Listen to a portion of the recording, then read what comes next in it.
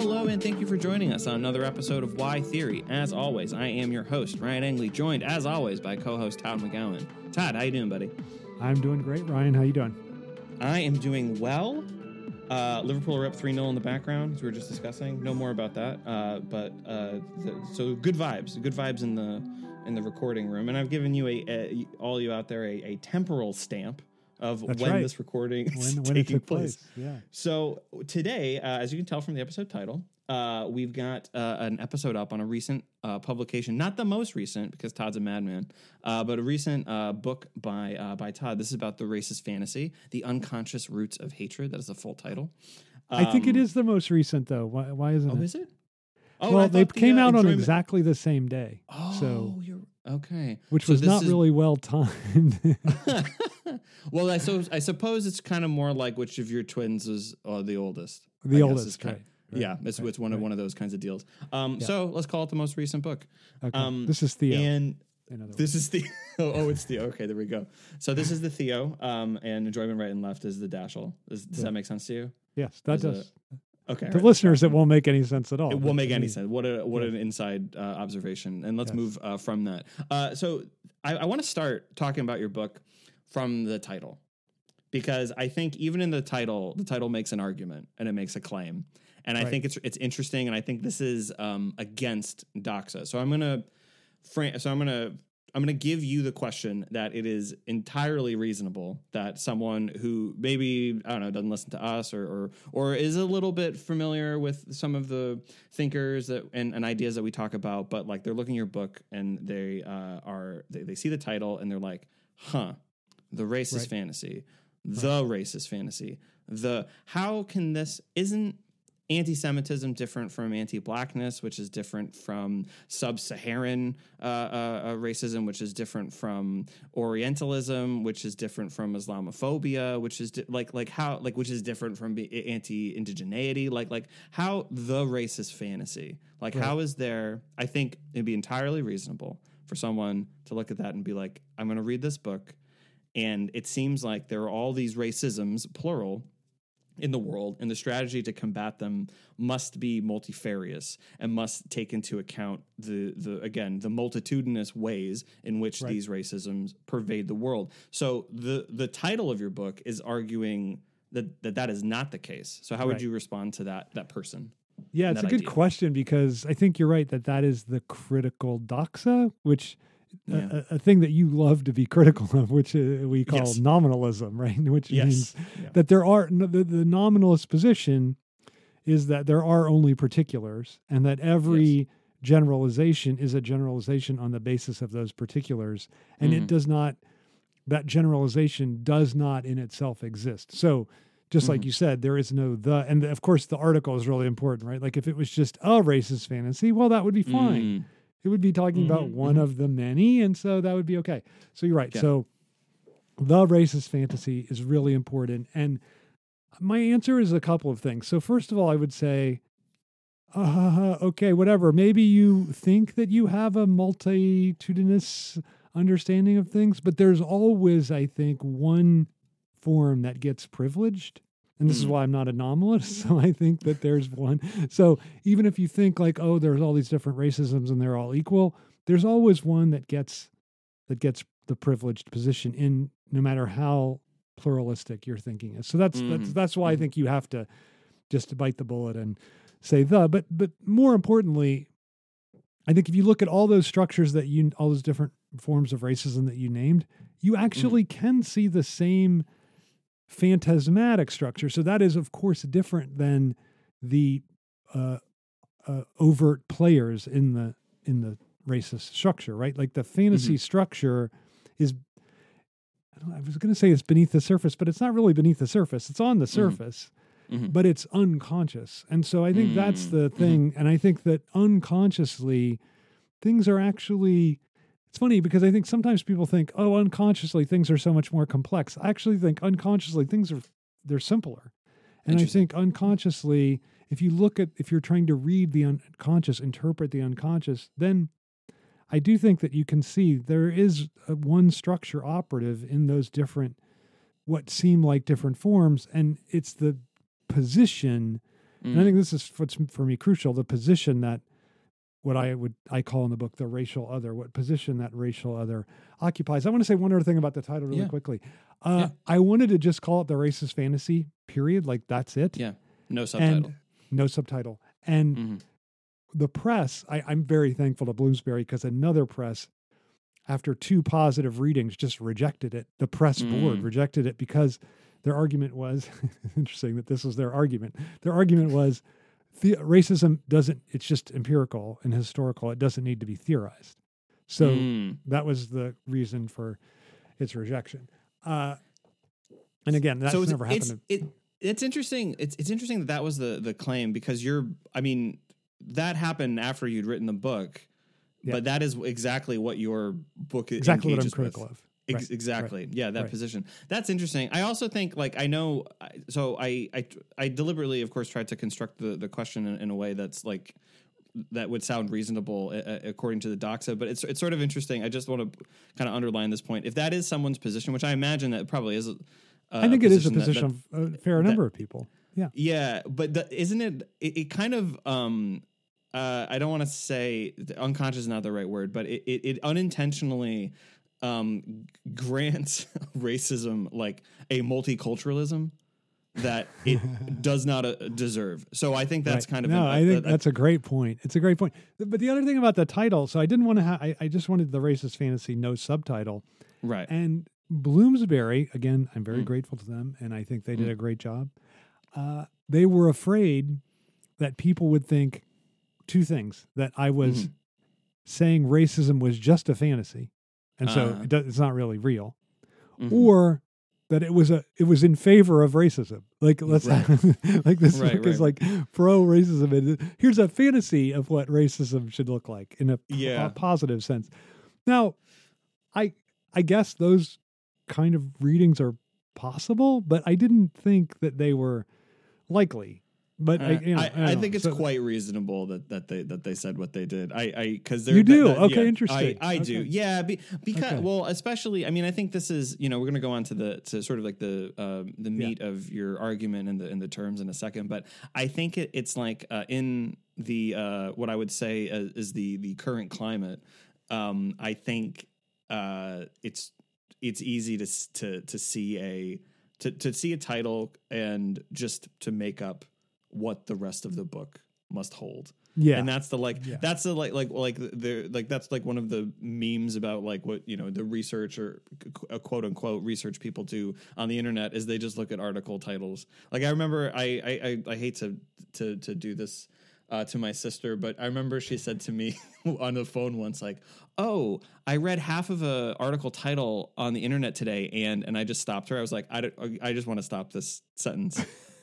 Before we keep going, you read half of a title of something, and anyway, and I think that's now. Of course, your book having a subtitle doesn't prevent someone from doing the thing that my sister did, reading only half of it, and then they could just not read the subtitle. They could just read the subtitle, concluding that it must be a fantasy of racism. Yeah. But anyway, I think reasonable call. So you think that was a reasonable thing? Okay, good.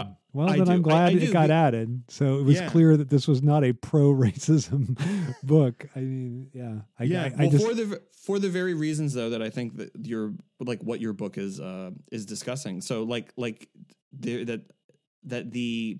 think that one of the things that that you not to maybe jump ahead too much that you take to task is that there is a phantasmatic support that operates to sustain racism, and even it also operates to sustain people who believe themselves to be anti-racist. And I think that is where Bloomsbury, that's where I think Bloomsbury is being rightly theoretical, is that someone who is on either side of that might see your book as a material support for either position. Because what this is, I think this is sort of your claim is that the way to address racism can't be in any way to support its fundamentals.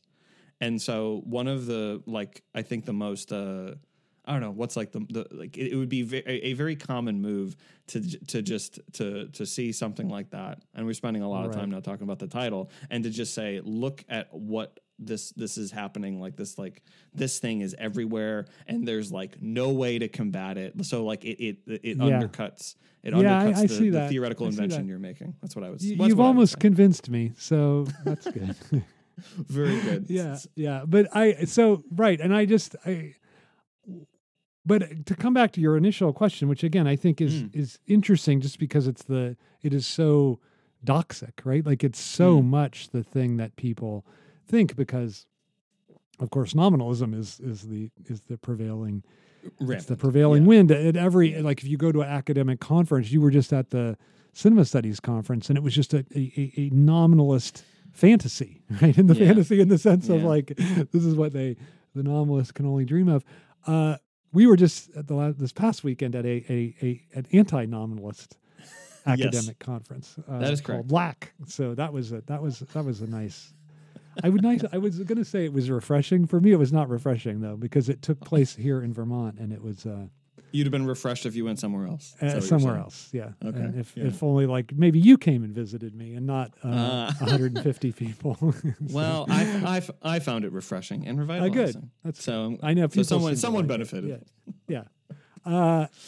Anyway, I think that the idea that, so one of the I think what drove me to even write it was this idea that there's three basic structural positions: subject, obstacle, in every fantasy. Subject, obstacle, and then object of desire.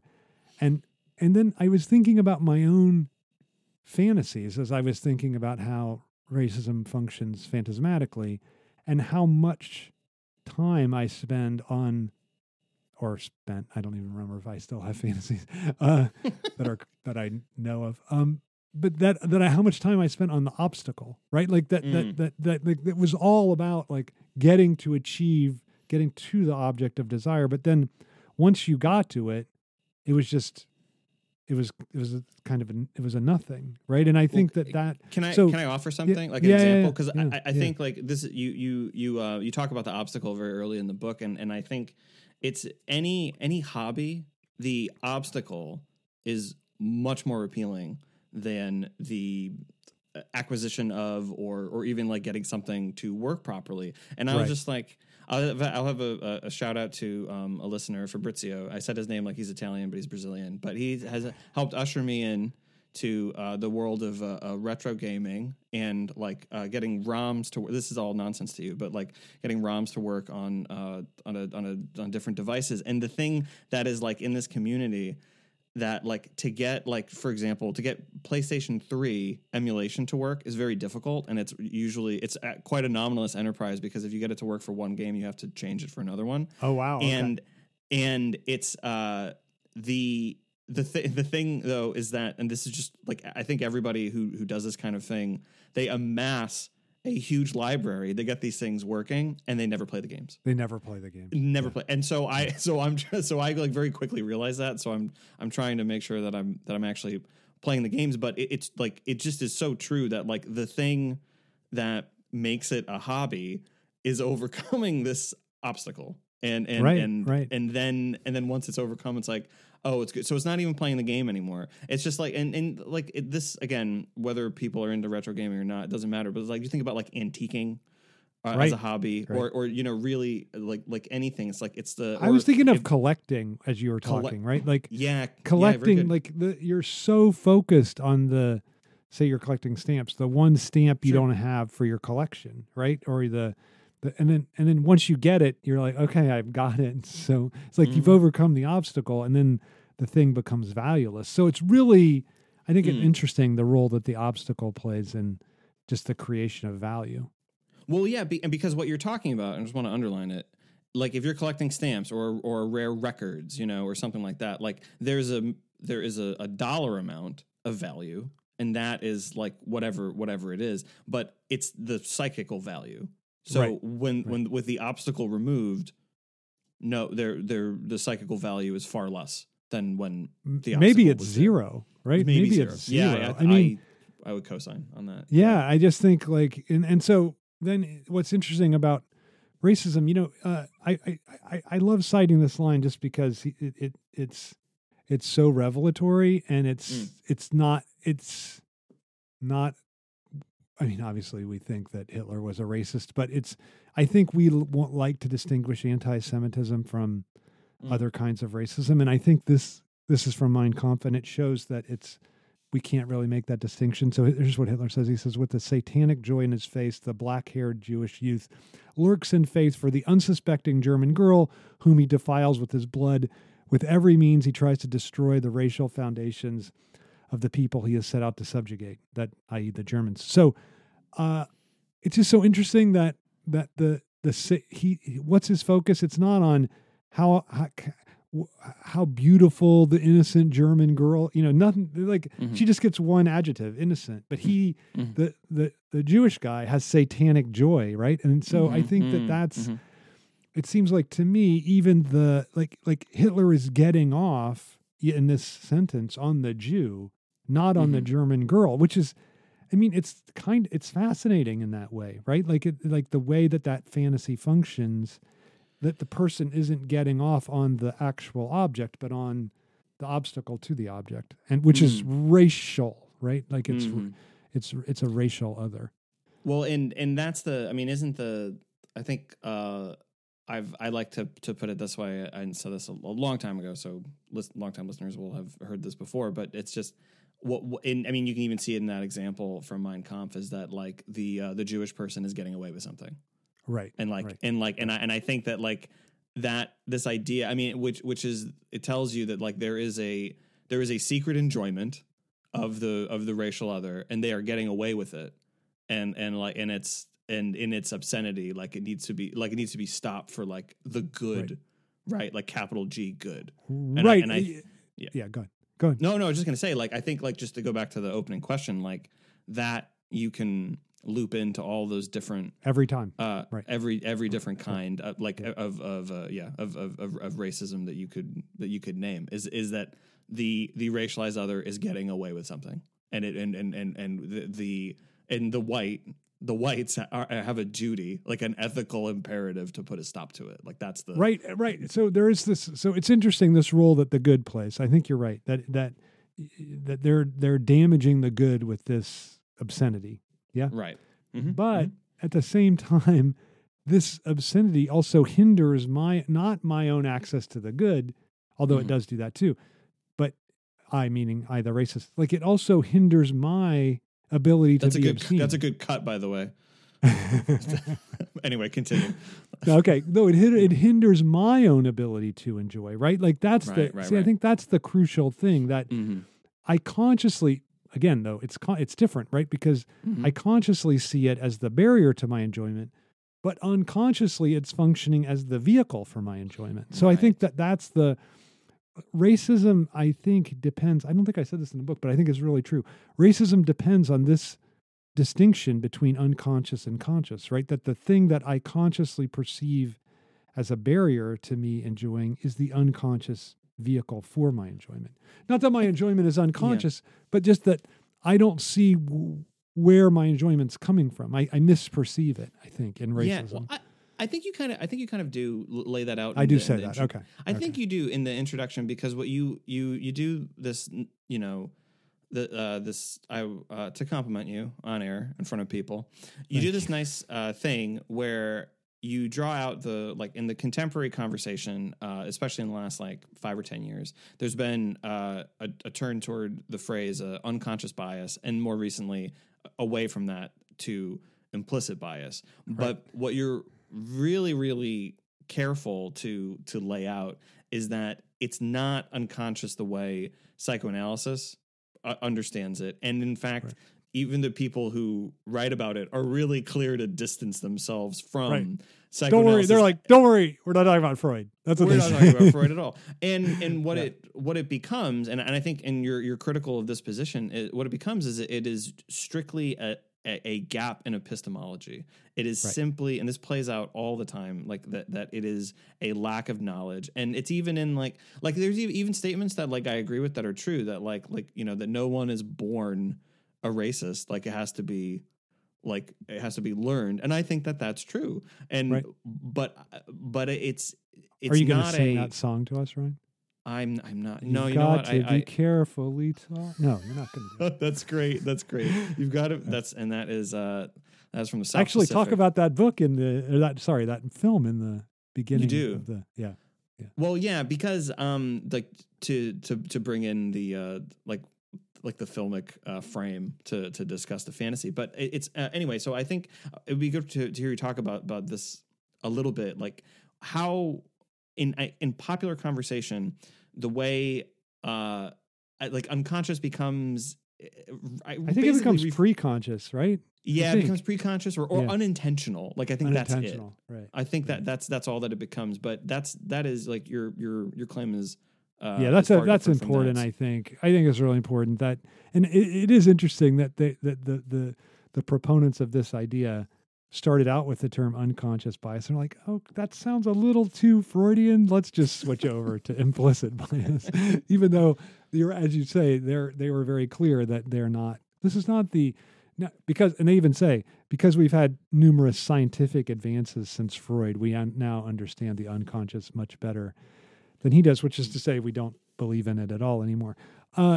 So Right. I think that's really funny, but I think that's, I mean, the problem with the unconscious, right, is that and I think this is why if the racist fantasy is unconscious, then it operates against what you necessarily consciously want or think. And so it's not to say that you're not guilty for it, because I think you are guilty for it, but that I think you make an important point that you have to acquire it, right? Like there's no kind of like, okay, you're born whatever white, and then you have a racist fantasy inborn in you. Well, that's just that itself accepts the terms of racism, right? I think that's. So, I mean, the notion that white is anything is itself already a racist act that makes us think that white is anything. And I think I cite them probably not enough, but quite a bit in this book. But the Barbara and Karen Fields, like this is their great point. I think that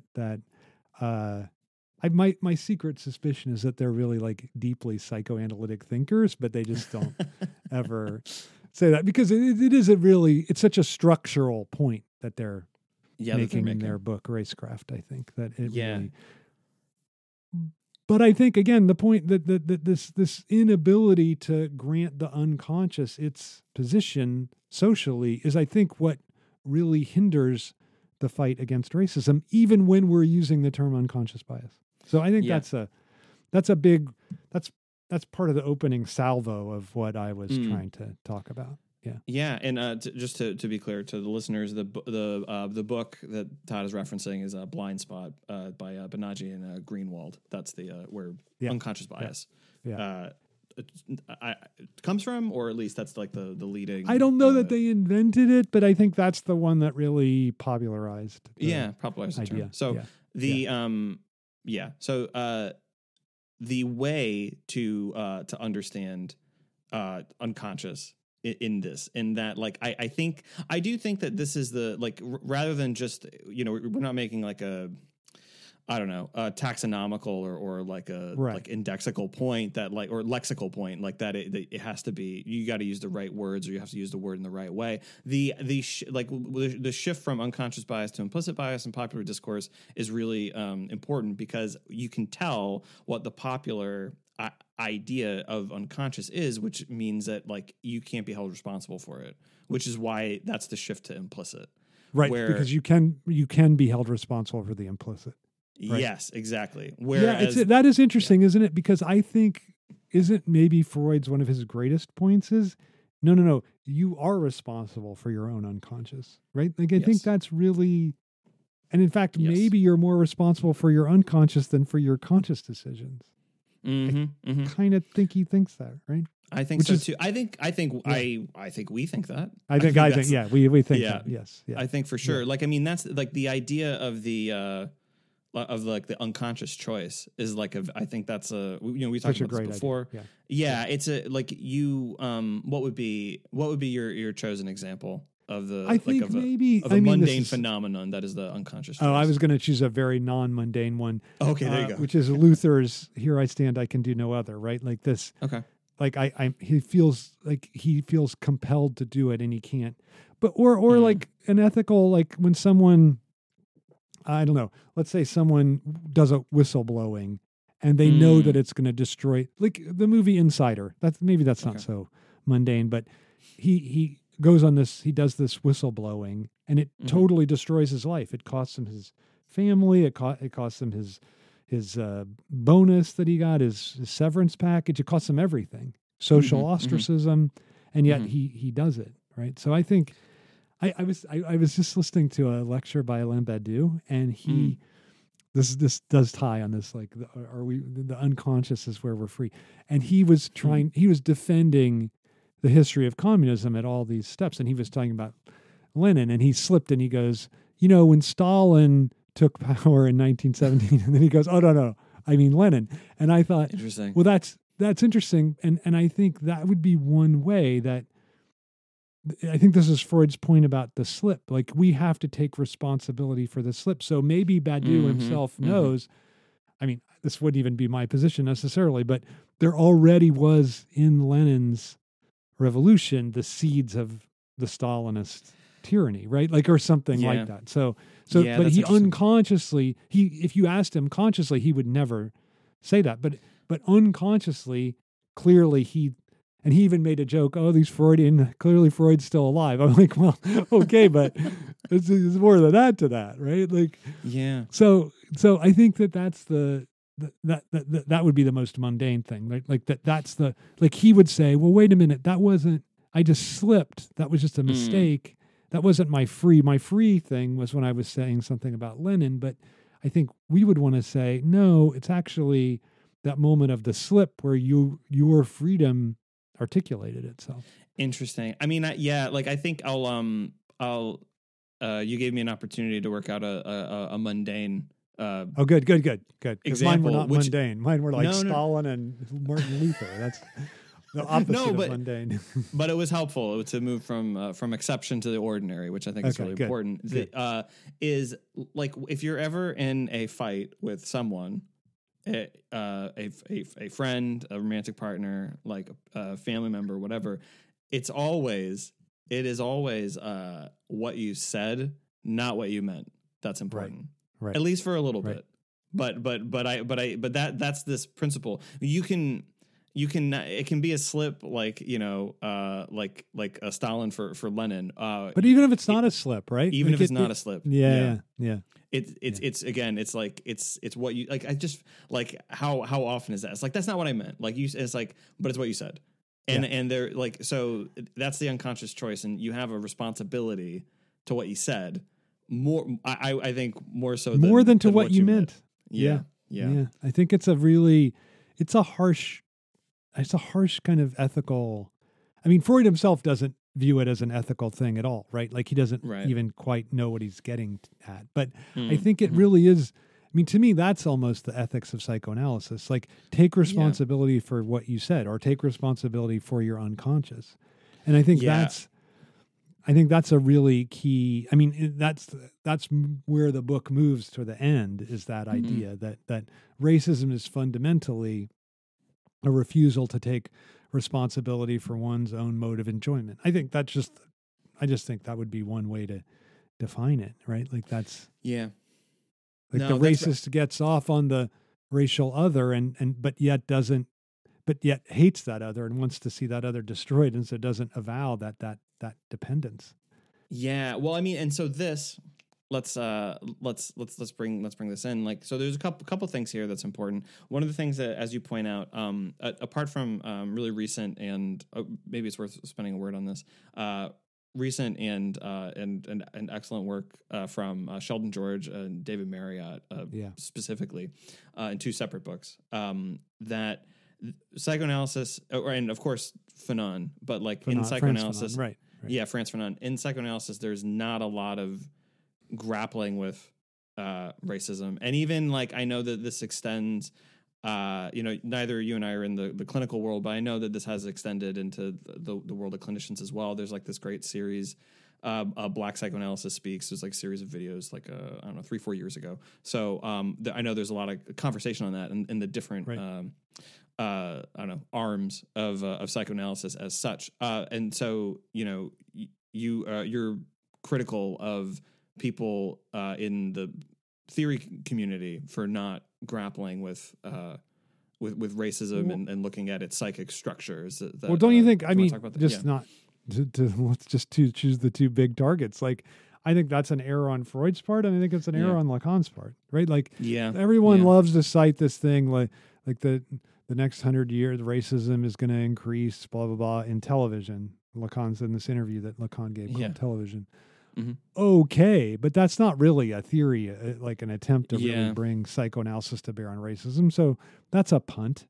And then Freud, like, okay, there's a lot of stuff on Judaism, but it's not really, I don't think it's ever a critique of anti-Semitism. I remember you said something to me that Joan said to you. Like, of course he had a lot to say. I imagine he had a lot to say about racism, given that he was a Jew growing up in Austria. Okay. Mm-hmm. That may be true, but he doesn't say it, right? Like, he doesn't. Yeah. There's not a theory. I mean, and he was clearly anti-Nazi, and they were going to send him to a camp, so he had to flee his house. But I don't know. I mean, I just feel like that from the beginning, there's a kind of punting on the question, a lacuna, let's say. Yeah. And you can. Do you think that? To make it I mean, I think that's true. I do. I think so. Sheldon gave not to be totally inside, but Sheldon gave a great talk at the end of the keynote at the end of the LAC conference, and he talked about the logical time essay, right, in Acree, and it's like I was pretty. Well, you can never look at that essay again the same way after you hear Sheldon's talk. No, right. Absolutely not. But it's also. Can you just say a little thing about just describe the essay very briefly and the problem in it, and then tell what Sheldon did? Because I think it's pretty interesting. Yeah, so it's Lacan constructs like what you might call a kind of a prisoner's dilemma, where there are certain what's the construction? It's two. I think there's 3 prisoners. 3 prisoners. And they know that each person has it's either a cap or a little a panel on their back that's a different color. Right. So there are 5 total panels. 3 are white, 2 are black, right? And so there are 3 people. And the point of the example, or the point of the project is if you guess or not guess, but you have to explain your reasoning. You see the other person. You see the other ones, but not your own. You don't see your own. And so if you can say to the warden, what you are, white or black, is on your back, then you're let out, right? And so what's interesting is, so if you see 2 blacks on the other side, because remember there's 5 things, 2 are black, 3 are white. If you see 2 blacks, you're white. You just run to the warden and say, "Let me out. I know I'm white." Right? Yes. If you see 1 white, 1 black, then you think, okay, there's a little delay, right? Because you're like, okay, so I could be either white or black, but if I was black, that person at white would be running to the warden, and they're not. So I know that I'm white, and I run to the. So and then the third one is you see 2 whites, and in this case, there's a double delay that Lacan says. So, you see that no one goes, and then you're like, okay, so then I must not, you're like, so no one goes right away. So you're like, okay, so I can't be black, and then, or I might be black, I might be white. And then when you see that no one goes the second after the little delay, then you're like, oh, I must be white too. And then you go. But Sheldon's reading is, this isn't just white and black panels that are signs that the people have. This is like whiteness and blackness in society, right? And so there's like an imperative to make yourself known as white. That's basically the idea. Yeah. No, it's great. And I like laughing quietly to myself over here because you asked me to explain this, but you were so excited that you explained the whole thing. Yes, sorry. The whole thing. No, it's It's okay. I'm It's such a okay. discussion dominator. I feel bad. No, stop. Don't do that, Okay, and don't think about that for the rest of the conversation. But it's just it's a credit to like I mean Sheldon's talk. Like you're right. Like you can't read that. But I also think I guess like to go back to the to the critique. I credit Sheldon George with that more than I credit Jacques. Right. Lacan. It's Lacan. Is it very clear that he's talking about race there? No, he never says like he's just talking about like little. They have a black and a white panel on their back. You know, like I don't think Sheldon underlined. There is this line where it's like if this bears some resemblance to current, it's like the current conversations or debate. He like there is a to use the word there is an implicit thing that Lacan gives, but I think like the work that Sheldon does with that is a lot more. So it's because what you know, and I think this in a way it goes to. I mean, I think it goes to your point, and I think it goes to Sheldon's point, which is that there is a structure within psychoanalysis, within the way of understanding the psyche and the imbrication of psyche and social that is quite fecund for talking about racism. Incredible. And for your point, it's like, but neither Freud nor Lacan like took it to that place, but really they did. Right. But there is the structure to sort of to pick up. So I think that's that's some important work that that's being done theoretically because and it does prove the point that we talked about this with I mean this isn't exactly even our point. It's kind of Susan Buck Morse's point on about Hegel that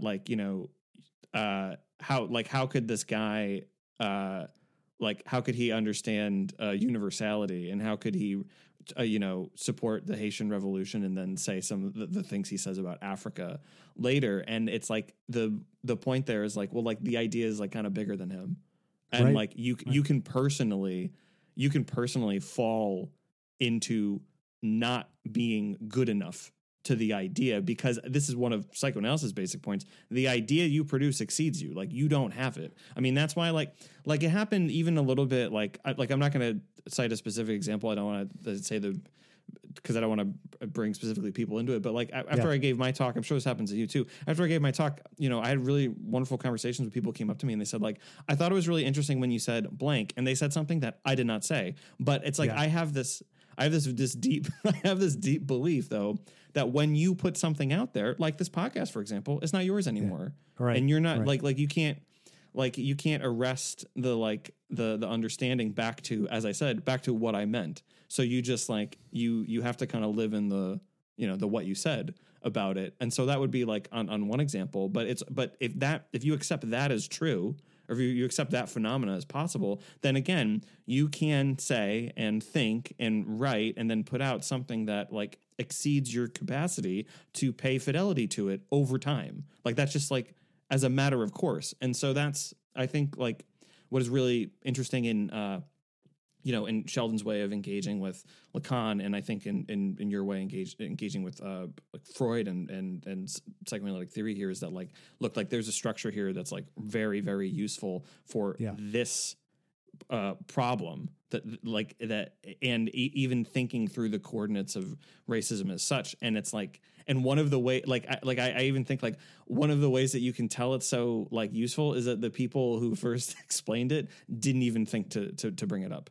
It's like that it can be used in a way that has no real bearing in relationship to I think I accept Sheldon's point at like that he sees it in Lacan more than it's just him putting it there, because like I do think that's true, but I do think like what he pulls out of logical time is of his own construction. But the point is that the structure is there in the first place, whether or not Lacan was there to articulate it. So I think it's such a good point that it's a great point, really, that the what you say, it's not like you have your ideas. It's I think the other way around, right? Like your ideas have you. And I think that's the really psychoanalytic point, and that's someone who believes in the unconscious definitely thinks that. It's funny, I used to think that about Heidegger. I used to think Heidegger, whatever about the Nazism, but his ideas really, they went beyond that and they broke. But now I've kind of like waffled and I'm like, well, maybe, I don't know, maybe that like his ideas like fitted him for Nazism in a certain way. But anyway, I don't know why I don't talk about him, because he would be an interesting, I guess, I don't know, because Well, it's like Foucault, isn't it? Some influences too great to name. I think yeah, that's his line. I guess that's true. But Yeah. but as an example of the racist fantasy, Heidegger would be an interesting case, I think, that, and so would Arendt, to be honest. Like her book on violence, there's some the racism, the kind of casual racism in there is pretty striking. Well, isn't that? I mean, like the big example is her considering the American Revolution the true revolution. Right. Yeah. Exactly. Because, and this is a point that Jean-Claude Milner made to me, and he's very good on this, by the way. He's utterly like France and Haiti, American is basically nothing. And because his point was, no, it's 1867 is when that's when the American Revolution really took place, with the 13th, 14th Amendment. So, and so I think that's pretty, he's like, she just doesn't even think like, oh yeah, okay. Her point is America, this is why she prefers American, because she thinks it's set up a political system, a stable political system in a way that the French and Haitian didn't. She barely, I don't think she talks about Haiti at all.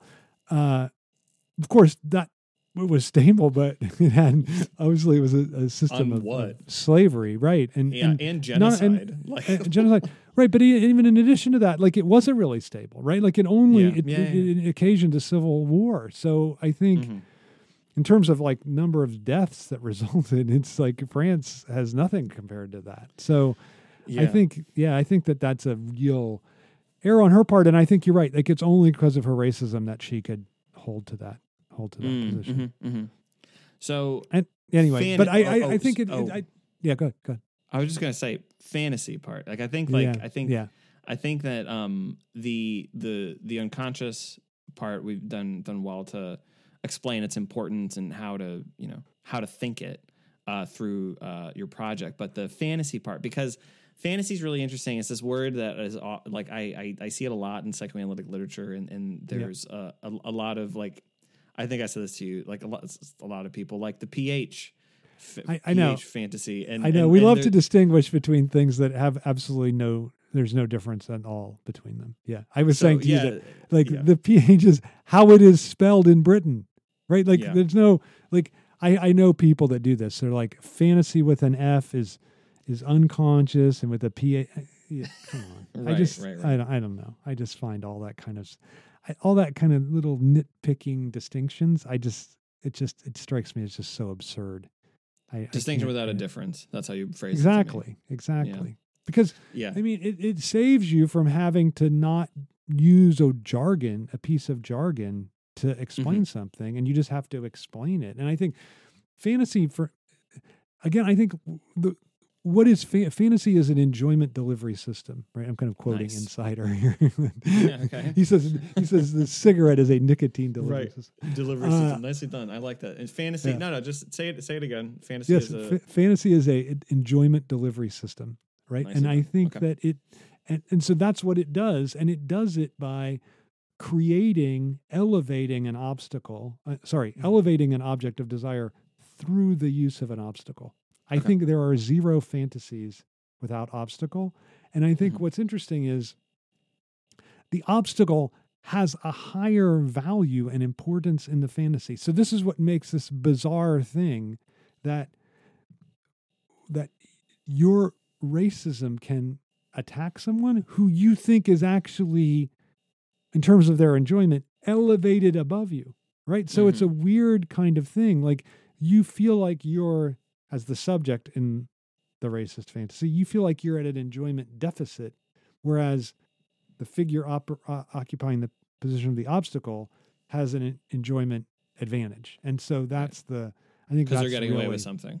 Yeah, they're getting, just like you said, they're getting away with something, which is why, right? I mean, lynching is probably the greatest act of racism in the sense that it so perfectly plays out the fantasy, right? Like because not only do you kill the person, you castrate them, and you really attack the sexual organ that was seen as the threat, right? Like I think it's, to me, once you think of lynching, like you can, and then the way that it becomes this public festival, right? Like they were like sometimes 10,000 people would come. There were postcards. There were people would bring their kids. They'd have picnics around the lynch. So it's so obscene, and yet it like like even the little kids partake in that enjoyment of that figure of the obstacle, right? So it's a really like everything. The enjoyment of that entire society is structured around the enjoyment of the racial other. But I think what's interesting is that I love your thing, like they're getting away with something, because you can't rely on the regular figure of law to police it, right? Like lynching, the whole idea of a lynching is that you have to give the law a hand, right? The law is never it's not going to be strong enough. Yeah. I mean, and like, don't like that, like, so this is another, like one could move to, I think, I don't know if you would do this, but I think that it's in your, in your idea and the way that you lay this out, like you can expand this to, to transphobia and misogyny, and like Absolutely. especially on this point, like, look at like Texas, which is given people license to hunt women who are seeking an abortion. And it's like the law needs a hand, and like, and in Florida, it's to consider a trans identity as a like it has to already be seen as an abuse, like, so then that gives you the license parental abuse, exactly. Yeah. Like, so it's the same thing, like structurally it partakes of the same thing, and I think that's the justification for seeing it psychoanalytically and not like an error of history or a gap in knowledge, because then you miss this intrinsic relation to enjoyment in the social. Through these means, I guess I would say. Yeah. It's such a good point. I think that I wonder if your students, they're probably a little smarter, but they might not do this. But did they ever say like, that person's racist against trans?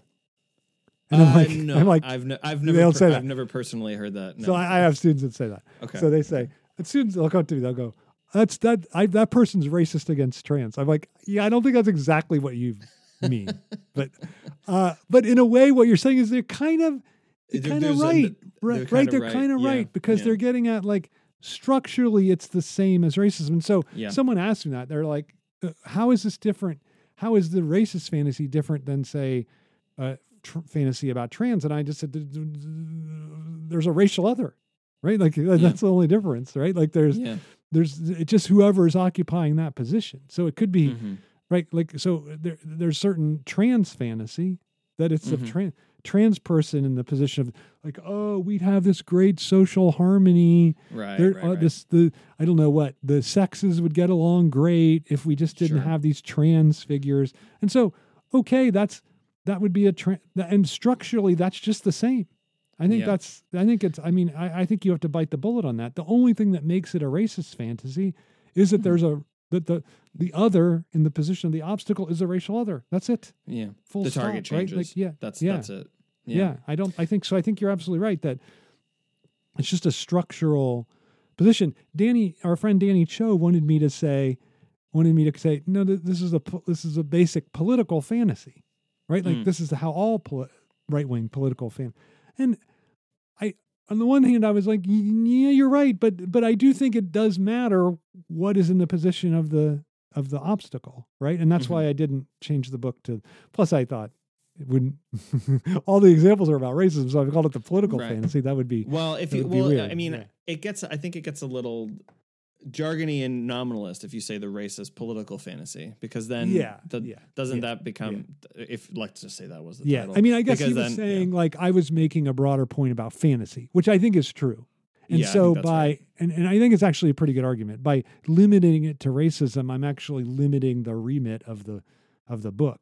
So it's almost like he was actually accusing me of being too nominalist, right? Well, like, take a few minutes and widen that. Like, what would you like? Let's just say that. Well, like, how I would just say this: all the things we did wider. Yeah, go ahead. Yeah, all the things we just said. Like, I do think that every form of political again, like conservative reactionary political fantasy functions in the same way with the you have the subject, then you have the obstacle, and then you have the object of desire that's threatened by that obstacle. So I think I think whatever you put in the position of the obstacle is the political enemy, right? Like that's who's functioning as. And your point, the reason why this is so pervasive is because this is, just to go back, is because this is how fantasy operates as such. So when when you engage in your hobby, like I was describing earlier, that is the exact same structure as racism.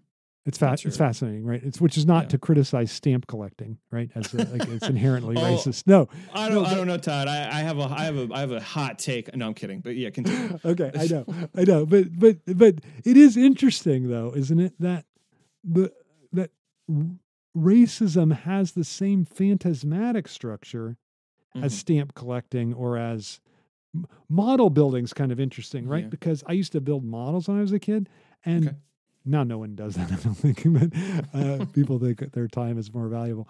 Or like baseball card collecting. I did all these stupid hobbies of the time. And there's absolutely no interest in the model when it's finished, right? Yeah, absolutely zero. It's only insofar as like the instructions are hard to read, you can't get it together, the glue doesn't work right. That's what makes it interesting to do it. And so it's again, but you're that's perfectly just describing like retro gaming, by the way. Like you're perfectly describing it. Yeah. It related to it. I felt like I was. I just had to translate it into my more into your own terms. No, perfect. Yeah. But please continue. But no, it's just interesting that that's the same way racism functions, right? Yeah. So it's not. I think, which is not, again, it's not to say that all these other activities are just like racism. It's more to say that racism is plugging into a certain structure that's ubiquitous.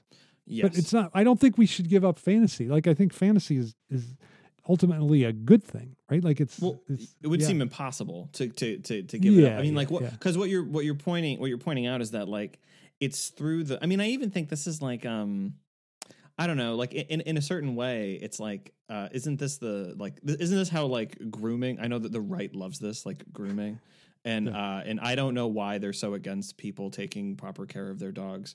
I'm just playing off the funny, no, but So no, but like this is actually like the way that like grooming actually works is it's the like the normalizing of like in making banal of like creepy behavior, like and like everything the right does. So and that's how that works. Now, okay, in an allied, but of course, like it's different in implication and substance. But like when you engage with, like, this is the whole point. When you engage with a hobby, when you have like your fantasies that it's private and it's particular. Like what it's doing is it's carving out a structure that you come to know and becomes intimate and familiar. And therefore, when the obstacle is not model building, but it's becomes the racial other, like it has the feeling of something, you know. Like I think like that's your claim, and I think that's a very strong argument, because it's too easy to make this position of cartoon racist villainy that you are never guilty of, ever. Right. And like it makes it, again, then it's like, so then how did the racists, how do they emerge? And it's like, well, it's it's propaganda in the socialists, this nonstop vilifying of certain stereotypes and these things, and then it becomes to be like the social and the social educational apparatus is the creator, is the causal agent of racism, and you're what you're looking for,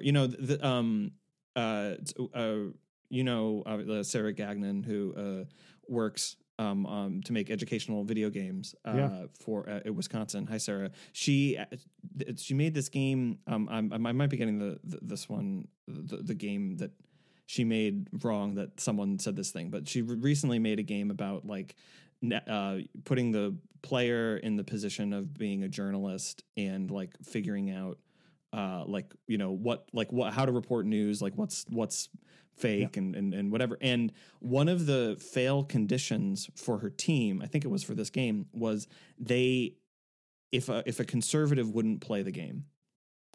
So like that would be a fail condition for making the game.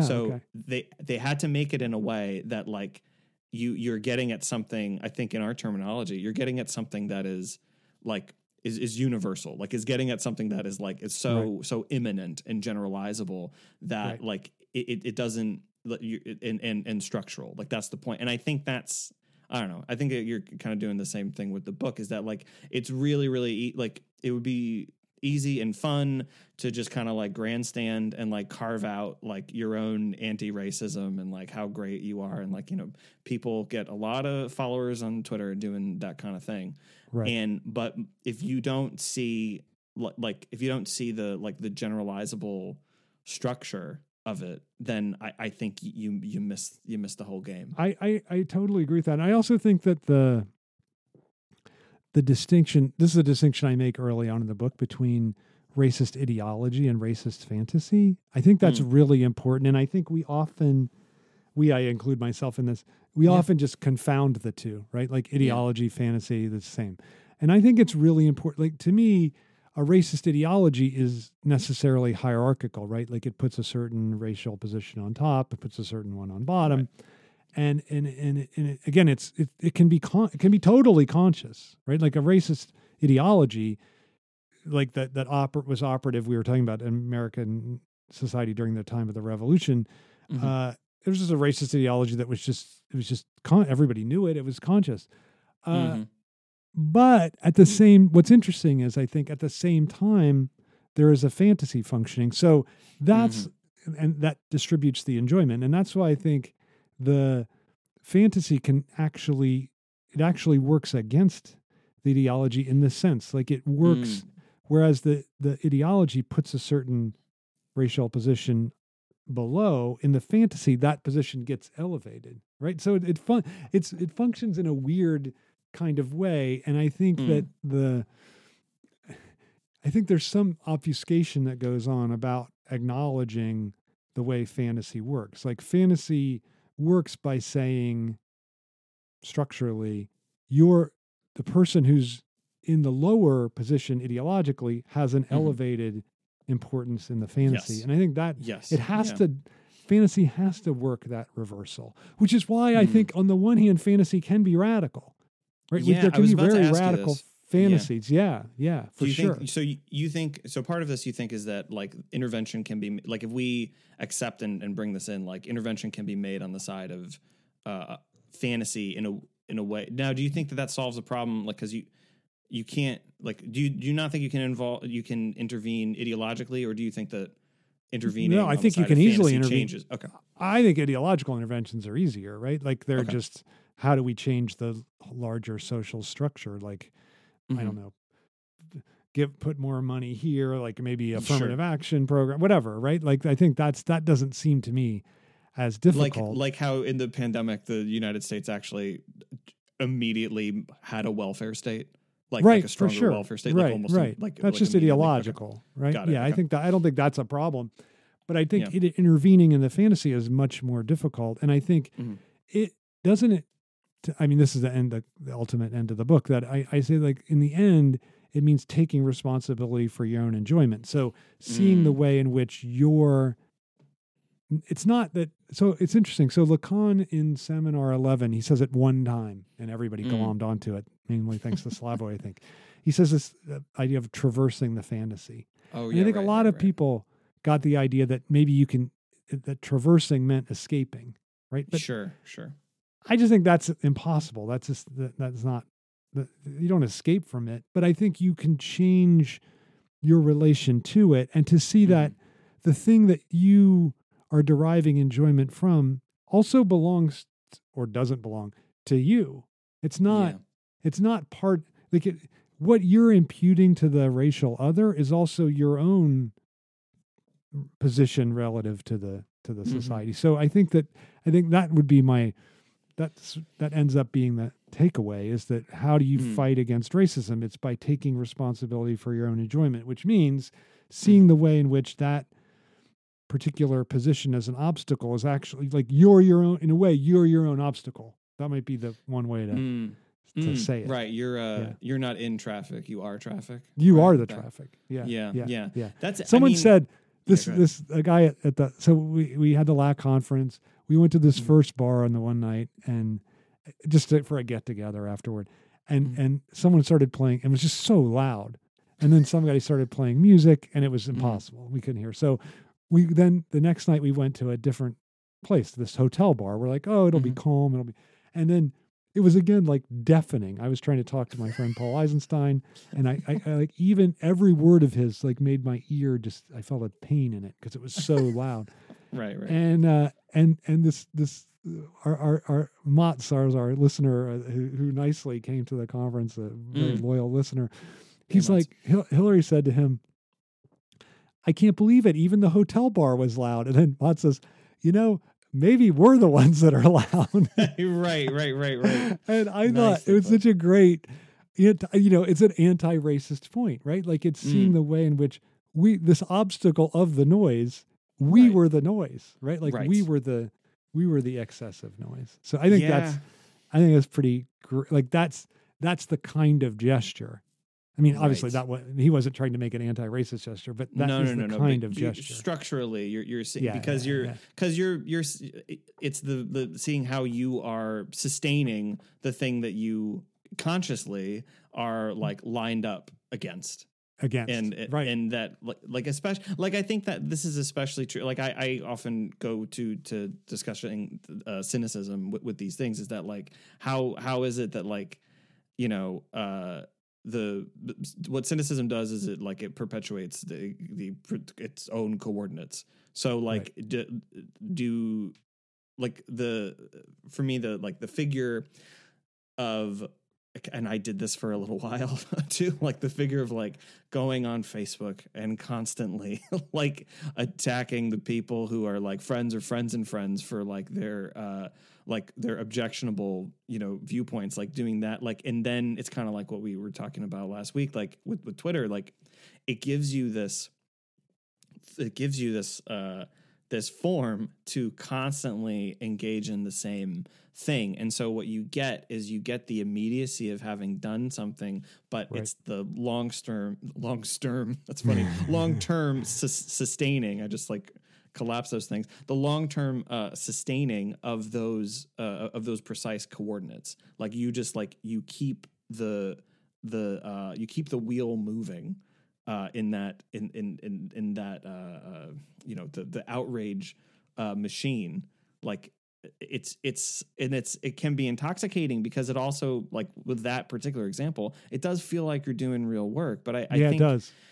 This is why, and I think we wanted to talk about this, and we'll put this in the show notes. This is why, like, it was really like several months ago, I was able to find that article by Maurice Mitchell, building resilient organizations that I shared with you. Yeah. Like, and he's the national director in the United States of the Working Families Party. And he's got this great essay about like the problems that are facing like progressive political organizations today. And one of them is this like, that he sees, that he kind of lays out, is this like people, like young people who are like have so much enthusiasm for taking part in a grassroots organization to like affect political change. And one of the things that has been happening a lot, like in his observations, is that it doesn't happen fast enough, and it lacks the immediacy of like shutting someone down on Twitter. And he, in a very nice and plain way, and with no grandstanding on his part, just sort of lays out like, this is like something that we need to mitigate. Like, this is not a part of grassroots organizing. Like, you don't get this immediate hit of having done something, like, and it takes a lot longer to build and change structure. And when people come at when they come to an organization like the Working Families Party and their exposure to politics is mainly from social media, they have a certain idea of how the organization should work, and that is at such odds with the reality of it, as he explains, that it produces issues. So like, and we'll probably link that article. Yeah, it's a great article. I mean, it really speaks directly to this. I mean, he doesn't use the terms of fantasy, right? But he's definitely talking about this. It's almost like a phantasmatic resistance to involvement, right? Or to the kind of change he wants to effectuate. Yeah, well, because what do you have to? Because like you have to like for this kind of, he has a great like relationship to it, but like, what he's saying is that like some people have to say like they have to actually let go of these certain coordinates of the problem because they enjoy them too much. Right. Like, no, I think it's a huge, I think it's a huge thing. Right. And I think that's something that we haven't talked about, and we probably will just touch on at the end. Right. Like that one of the things that I try to show is that this racist fantasy structure it's not just an individual fantasy structure, right? Like it has its societal, it's structural, and it comes from I think it's part of the way that capitalism has to perpetuate itself. Like I don't so it's very clear, and a lot of good race theorists / Marxists have shown the way in which racist ideology is implicated with capitalism in its origin, right? Right. And I think that Cedric is Robinson, true. right? I think that's right. Cedric Robinson, although he's okay, but no, I mean you can't help yourself. No. I actually read it was an interesting it was a Marxist critique of him. Okay. So this is not a psychoanalytic critique of him at all. Anyway, and I was pretty convinced, but I can't remember who read it. But you're right. He did. This is one of his positions. But there are other people too. So, but I think that even more, more equally important is the role that the racist fantasy has in getting people invested in the capitalist project and keeping them invested in it. Right. Like, so if you think, oh, why my life sucks, I'm not enjoying myself at all. It must be because of, no, it's not because of capitalism. It's because of this racial other, right? So it provides an interesting alibi for a compelling alibi, I think, for a lot of people, for their own feeling of like the way that capitalism restricts their possibilities to enjoy. So I think that's that's the way in which it's not just this individual thing, although I think it is individual too, right? Like it does do this individual kind of thing, but there also is this collective dimension to it that I think is just as crucial, and that I'm pretty convinced that capitalism can't do without racism because of this. Yeah. I think so too. I mean, because of this, like this is what the underlining that I think is crucial here is it's because of the cover that it gives for the inequality that it has to work on. That's right. But isn't what's interesting though, that it's not just, capitalism is racist. It's that racism operates as this defense mechanism within the structure of capitalism, right? I think I think it's crucial because I think I hear so many people say like, oh, the racist capitalist patriarchy, blah, blah, blah. Right. But okay, fine. But it's a little bit more complicated, right? Like it's a little bit more like, wait, racism is in there, but it's not just part of the same thing. It's actually working as this defense thing within it. And I think that's a really crucial thing to understand. You wouldn't want to hyphenate it. I would not want to hyphenate it. No. Yeah. No. Yeah. You'd want to I'm basically against hyphens anyway, but no, that's why I had to break from Heidegger for that because I couldn't stand that Sein zum Tod. I couldn't stand that. That's pretty good. Yeah. Anyway, that's pretty good. The problem is in German, all those are one word, so it's Well, I think Yeah, no, I mean, just to sort of conclude on this point that I like so much is that I think your point is, so you're not even saying that that racism is like this, or I don't know, or maybe tell me about this. I'm gonna say this. I'm gonna give a statement, and I want you to tell me what what you where you would want to position yourself relative to this statement. So I'm gonna just say it as a declarative. I don't know that I necessarily believe or think this, but I think it'll help this part of the conversation. Okay. Racism is the sweet wrapper on a bitter pill. I agree. And that and the bitter pill is that bitter pill is capitalism. So it helps ingest it. And okay. All right. Yeah. I like that a lot. Okay. I like that a lot. So Ryan, you know how if you go to the horse races, they say this race is for this race is with non-winners in the last 3 years, and so this is a little contest for non-winners ever. So if you've already won a book, then you can't get one now. You can't get one. So, yeah, sorry, that's my own decadent upbringing. There you go. Yes.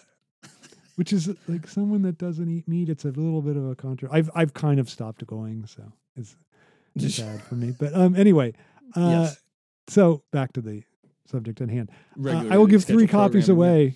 I'll give 3 copies away of Racist Fantasy. Sorry, you have to live in U.S. because otherwise it costs me too much to send it. But that's the first 3 callers. First 3 callers. First 3 callers, non-winners that have not won. Non-winners before, and kudos to you for making it to the end of the episode. That's right. Well. That's right. Last time I said in the beginning, and someone emailed me within 5 minutes of the episode dropping. I was like, well, wait a minute. You clearly didn't. There's a structure that maybe needs an adjustment to the. That's right. That's right. Yeah. That's right. It's like what I say at the beginning of class. I'm just going to give everyone an A. So whatever. Yeah. Right. Yeah. Maybe. But if I say it at the end, it's fine because they've already done the work and they're like. Seems like they've earned it. Yeah. So someone put in the work. Yeah. So what? I don't know. What's the lesson, Ryan? Is it? Wow. Okay. So you had. I don't think it can be South-Pacific. Because well, I mean, you mentioned the film itself is too racist. Yeah, I think so. But it makes a nice point. Like the way that you talk about it is that it has this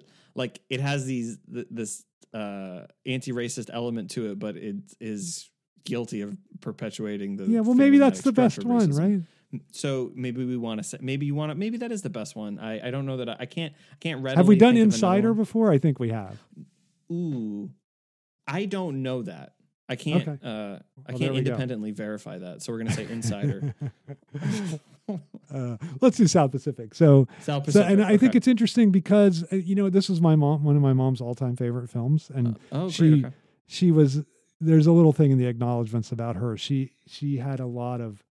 She grew up in a terribly racist household, and then my dad's parents basically disowned her because she stood up against their constant racism. So.